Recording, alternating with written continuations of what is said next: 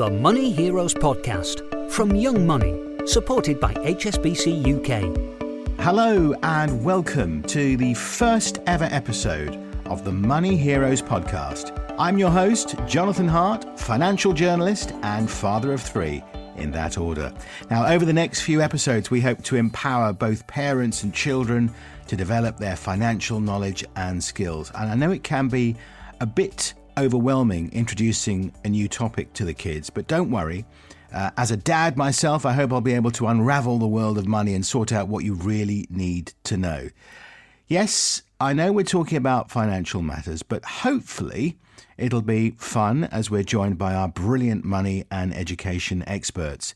Stick with us and you'll be financial education experts by the end of the series, I promise. I'll shortly be joined by Russell Winnard, who is the Director of Programs and Services at Young Enterprise and a parent of three, to talk about the impact of financial education at home and the importance of raising money-smart children from an early age. And we'll also get a bit of background on Young Money and Money Heroes, some tips on the best ways to talk about money at home, and how to best utilise the platform to enhance your child's financial development. Now, it really is true that helping your children understand money management from an early age will help them make better informed financial decisions as they grow up. I think it is also the case that many families just don't talk enough about money matters. Apparently, nearly 80% of under 17-year-olds say they turn to their parents if they needed advice on money. I mean, my daughter often talks to me about money, usually when she wants some. It's the only time she actually calls me daddy. So parents, as well as teachers, are key influencers. And in today's changing world, it is becoming much more important to raise financially responsible children. With financial education, children can develop the knowledge, skills and confidence of money management beyond just simple numeracy. So it's really important to learn how to keep it safe, how to avoid getting into bad debt, how it affects the wider community. The list goes on. So even at a very young age, children are faced with decisions around money, to spend or to save. So they need to learn how to navigate the world of finance and make the right choices. Financial education in the early years is essential, I believe, in preparing children to become financially capable. That's why we're here to support and guide you in introducing financial literacy to your child. Young Money is part of Young Enterprise, a national charity. By 2023, Young Enterprise will create a minimum of 1 million opportunities to help young people learn the vital skills needed to earn and look after their money. And to find out more about our programs and services, visit young-enterprise.org.uk. So Young Money has a proven record of developing creative and engaging financial education resources, specifically designed to help anyone working with children and young people. It also provides teacher training and other in-school support. So, supported by HSBC UK, Young Money has developed Money Heroes, a new financial education programme focusing on teachers and parents to develop financially capable children. The platform allows you to track children's learning progress with access to free resources, tools and guidance. And you can also get involved by creating a parent account with us on moneyheroes.org.uk. Here you'll be able to access our free financial education activities and create a profile for your child where you can track which material they've completed. But don't stop there. Speak to your child's school. Find out if they've created teacher accounts. Are they tracking learning progress at their end? And if so, they'll be able to share your child's progress with you so you can keep up to date with what your child is learning and expand on this at home. Brilliant, right? The Money Heroes Podcast. We're here to get you talking about money. Well, today I have Russell Winnard with me to hopefully demystify the world of financial education. Russell began his career as an accountant within the Lloyd's insurance market before moving into education. His time teaching highlighted the need for all young people to develop knowledge, skills and attitudes beyond traditional academic learning and prompted his decision to join the charitable sector, supporting schools to address this. Well, Russell now oversees all of Young Enterprises programs and services.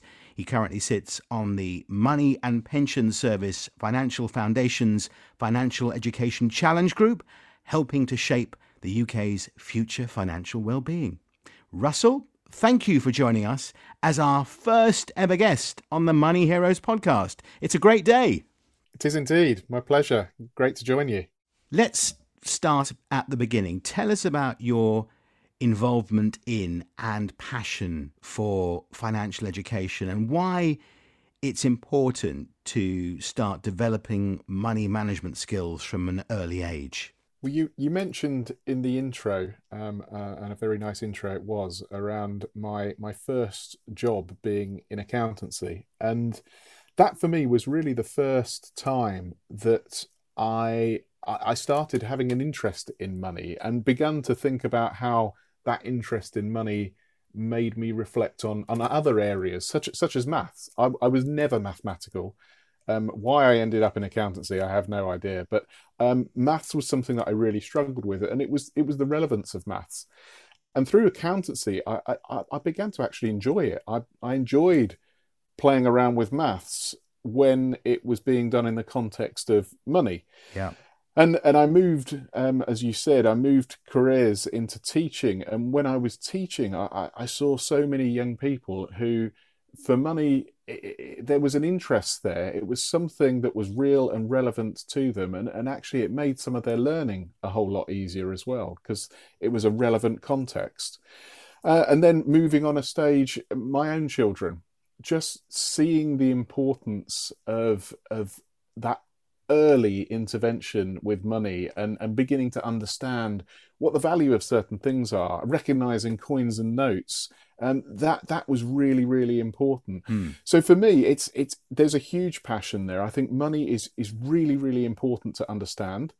It's great to be learning money from that very, very early age, so that you can begin to make more informed choices as you get older, and ultimately those really significant financial choices that some of them do have quite significant consequences if you get them wrong. And beginning just to appreciate money, how you acquire money, what you do with money, the balance between spending and saving. I think there's genuine interest there for young people if it's delivered in the right way. So for me, it can make a substantial difference. We know that we have a serious issue with debt within the UK and many other countries around the world. For me, financial education is a preventative method, something which can stop young people getting themselves into that point at which there's a real spiraling problem of debt and becoming a victim of scams and fraud, etc. So I see it as a life skill, really important life skill that all young people should be aware of and develop that capability. Exactly. Prevention is a lot better than cure, isn't it? So big question, Russell, who do you think should be responsible for teaching children about money? I mean, is it mainly the schools? I don't think it is, actually. I think there is a joint responsibility, and I think parents and carers in the family home, there is an equal responsibility to what we're able to do within schools through teachers and others in school. The learning is very different, actually. What you're able to do within the family home is more of that experiential learning. It's more observation, involvement in practical tasks. It's real. Whereas in school, doing the real stuff can be really quite challenging. You know, using real coins and notes, for example, in schools, not always possible. Going out to the shops and having those real interactions around money, that's not possible in school. Very possible in the home. Mm-hmm. I think bringing both of those approaches together in a collaborative way, that's where we really see the greatest impact on that financial capability of the young person. So no, I wouldn't say it's wholly the responsibility of schools. Schools do an amazing job around financial education, particularly primary schools, because it's not on the national curriculum for primary schools, it is for secondary schools. So they're doing it because they appreciate the importance of financial education for young people. Yeah. But at home, I think if home can give those experiences combined with what's going on in school, that's a really powerful collaboration. It is indeed. And as I mentioned in my intro, Russell, I've got 2 young children and an older teenager, so I have experience with a range of ages. And you're the same. You've got daughters who are in their teenage and adolescent years, and it is so important, isn't it, that we establish healthy money habits early on. It is indeed. Yeah, my daughters, the youngest is 12, then one in the middle is 15, nearly 16, and then I've got an 18-year-old who's just left school and is having a year out before she goes off to university. And given what I'm involved in and the charity that I work for, I have engaged all of them in money and learning, and we've done that from a very early age through those experiences. We know that young people begin to form their habits around money by the age of 7 years old, and learning about money begins through observation from age 3 onwards. And if you think about what you're doing as a parent when your child is 3, for example, you could well be going to the supermarket and the child's probably riding in the trolley, as you do, and you'll get to the checkout and you may pay for your shopping using a debit card. You might even ask for cash back, because that's one of the options that you get.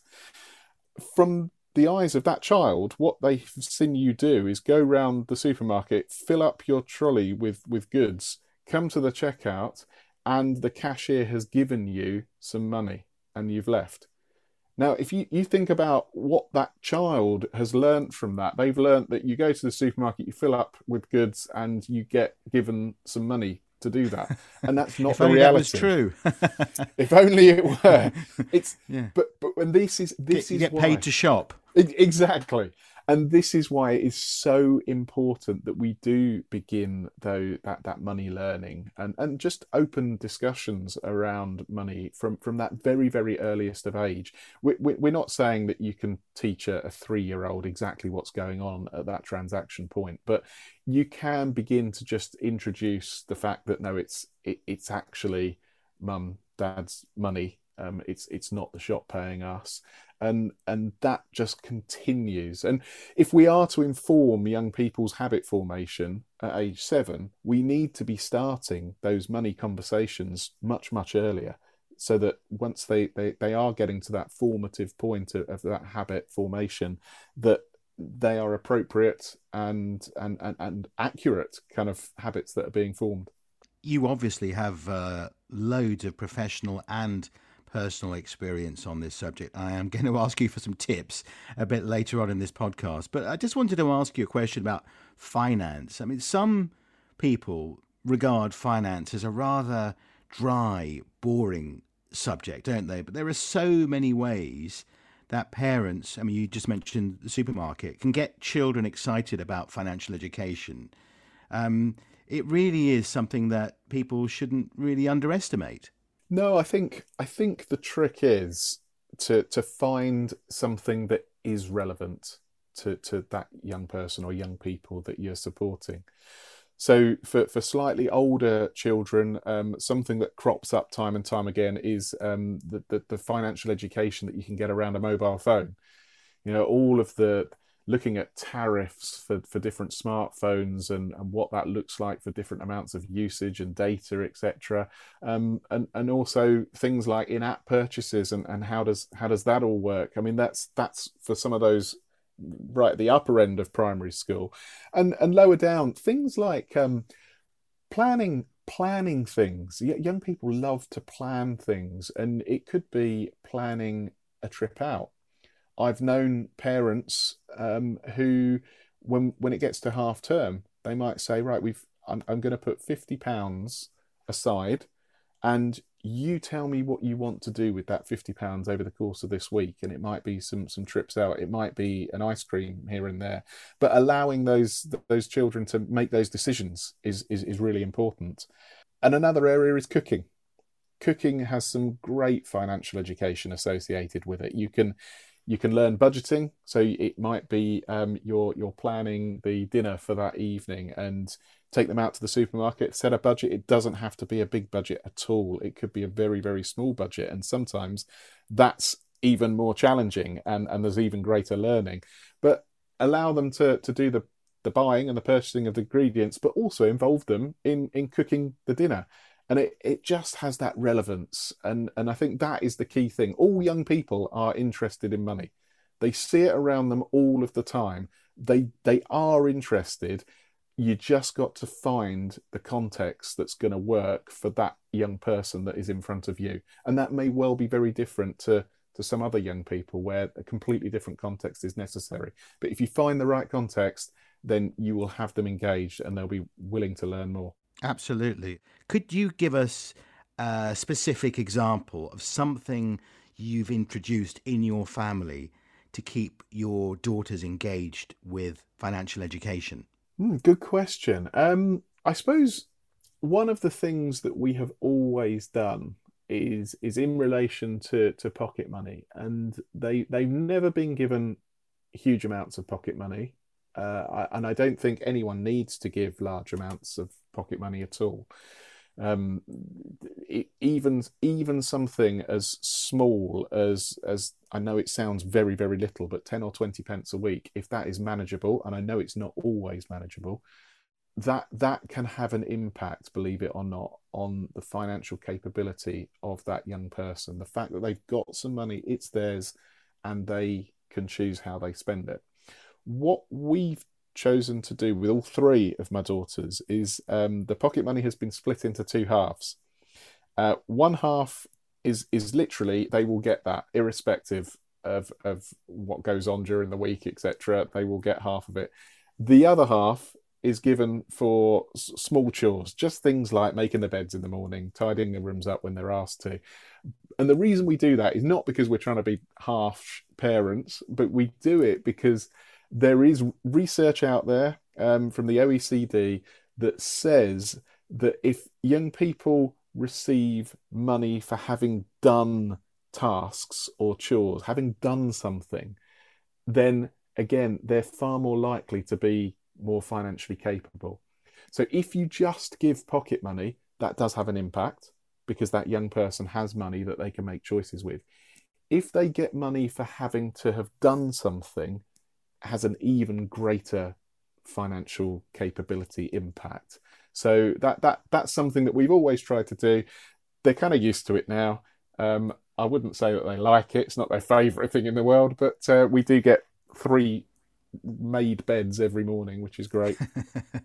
Do you have it written down? Are these charts? I mean, sometimes I'll go and see friends of mine, and on their fridge they've got little boxes of tasks that have been achieved over the week. And is there a sort of reward system that you've tracked there?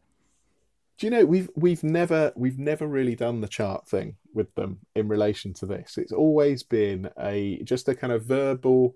Have you made your bed? Remember, you got to go do that. Or Mum's asked you to clean the room. Make sure you go do that. We've always just sort of spoken about it rather than had it displayed. But to have it displayed on a reward chart, again, if that works for you, there's no right or wrongs here. It's whatever's going to work, and if that works, and putting stickers on the chores as the days go by, if that's going to work, and that's a real visual aid for that young person, then absolutely. That's what you should move forwards with, but I think it is about understanding what's right for your children and how they're going to respond, and what sort of engagement they need to stimulate that. My boys love stickers, so that's more of an incentive actually than the money itself. They love collecting stickers and seeing them on the wall. Well, I'll just tell you, I used to teach 17 and 18-year-olds, and they love stickers too. Really? Doesn't Yep, surprise they'd me. do anything for a sticker. Another question for you. What are the most common concerns and questions parents have in regards to talking to their children about money matters? I would say age appropriateness is a big one. At what point is it right to start talking about certain money related topics? And I think that can be quite challenging, both for parents and for teachers in school. So there's a challenge there. And if people are interested, there is something called the Financial Education Planning Framework, which is a document that just sets out for different ages what we as a charity, what we feel is appropriate for different aged young people. We're not saying that everyone in that age group has to know all of the items that sit there, but it's just a starting point, and it gives you a little bit of a guide. So, if there are parents listening that want to begin to understand which topics we think are relevant for different age young people, that would be a good place to start. I think the other issue for parents can sometimes be peer pressure and a concern that starting to talk about money, and specifically things like pocket money, which it's an important area because it's probably one of the few occasions where a young person will get a regular income. But with that comes this comparison with others, and in a class of 30 young people, you will have some who won't get any pocket money. You'll get some that might be getting a similar amount to you, and I'm sure there will be others who will be getting far, far more than anybody else, and that's really quite difficult. And how you approach that as a parent can be really challenging, particularly at certain phases. And I think if there are parents here with children that have gone through that sort of age 7 to age 13 period, you will know the peer pressure is really quite strong when certain individuals have got trainers that are the very latest and the branded, or they've got a console that is the most up to date and branded. Those kind of pressures, I think parents do find quite challenging, and it's about you sticking to what you as a family, what your kind of beliefs, what your circumstances are, what you're able to offer, but also what is right. Because I think there are certainly families out there who could afford to buy maybe the latest trainers or the latest console, but they actively choose not to do that because they don't perceive that to be the very best thing for their child. And there are others that think that yes, having the very best thing is it's a good reward for the child. So it's just about reflecting on what you do about that peer pressure situation and how you're going to approach that as a parent. And it's seasonal as well, isn't it? Coming up to the Christmas period, and the pressures are even greater, aren't they, to actually get as many presents and purchases as possible, and it can create a lot of stress for many children and parents. It can indeed, and I also think returning to school is always a big, challenging time for parents that start, or during the summer, preparing to start the new academic year, where there are all sorts of expenses that are having to go out, and the child wants to turn up at school with the decent uniform, probably decent trainers, etc. Maybe new bag, new packed lunchbox. Sometimes they're wanting those to be branded. That's a really difficult time for parents as well. And I appreciate Christmas has the similar sorts of pressures. And again, I don't think there's a right or wrong way of approaching this. I just think you have to just as a parent at least consider that and consider how you're going to deal with that. And it's quite a lot about talking and being open and honest as well. If there are priorities within the family that are not to do with you getting a branded school bag, then have that conversation if you feel comfortable to do so, because young people, they will understand. I know it's more difficult, but they will understand in the long run. Very good advice. Russell, what is the most surprising thing you've learned over the years about children and money? I would say that every single young person has an interest in money. You know, you do think about money as being this grey, dull, boring topic sometimes, but the reality is that every single young person is interested in it because it's relevant and real to them, or it will be at some point, and they know that. I think what's really surprised me is how learning about money and finance can be applied across pretty much everything that we do. I mean, you cannot go, well, many of us cannot go for more than a day without having to have interacted with money, thought about a money choice at some point. So it's there, it's real, it's all around us. And I've seen schools pick up on this and really begin to use money as a context for learning, not just through maths, because I think that's where we naturally default to. Oh, it's money, so it must be within maths. I don't agree with that. I actually think that the vast majority of learning around money is nothing to do with maths. It's about your ethics, your beliefs, your values. We don't make money choices because we sit there with a calculator working out which one's the best deal. We go with our heads and our hearts.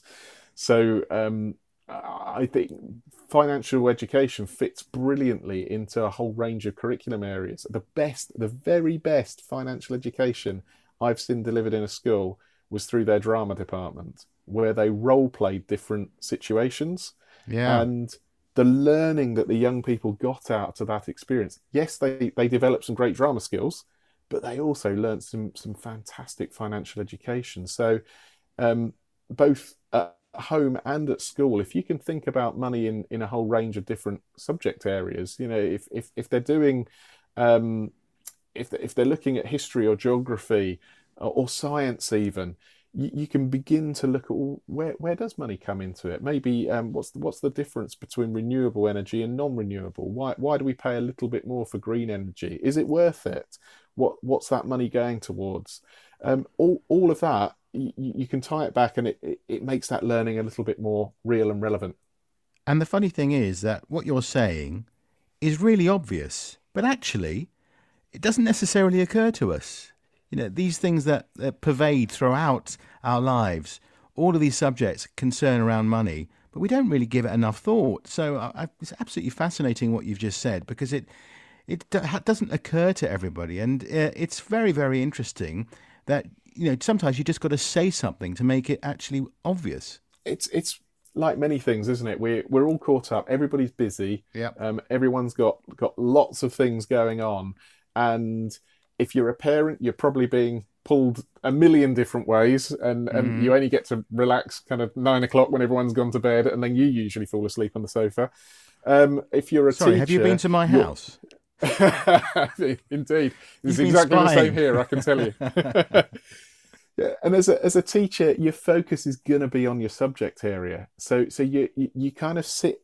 We sit in these silos, and we don't necessarily have the time to just think about the bigger picture. And if we did, then money would flow through everything. I believe it has a tangible link to pretty much everything we do. I've got a big question for you there, Russell. You're listening now. Indeed. One piece of advice, if there was just one piece of advice that you'd give to anyone listening to this podcast, what would it be? I think it would be that for the vast majority of areas, that there isn't a right or wrong to do with money. You can't get it wrong. You can't get it right. It's more about doing what is right for you. And as we said before, it's about those values, those behaviors, those ethics, and making sure that they come through in terms of your financial decision making. We should never teach that there's a right way to manage your money, or there's a right balance between spending and saving. There's not. It's down to every single individual. If it's manageable then that's great. If it's unmanageable, then that's where we begin to get a problem. So young people need to understand that. But I think the concept of right or wrong, I kind of think put that to one side as a parent, if you can, and begin to focus on what's in the middle, which is a huge spectrum, and you need to kind of work with your children to find out where they are on that spectrum. Are they spenders? Are they savers? Are they givers? Does money burn an absolute hole in their pocket, or are they squirreling everything away? And again, neither of those is right or wrong, but it's always useful to try and aim for a balance. Like many things in life, right? We can't go and eat all the very nicest food, as much as I would love to, because we know what the consequences of that are. But equally, we don't never want to eat the really nice stuff, because that's quite boring. We want to just sit somewhere in the middle and be in control. And I think it's exactly the same with money. So that would be my big piece of advice. Don't focus on the right or wrong. Focus on where on the spectrum your children are. Okay. Really fascinating to speak to you, Russell.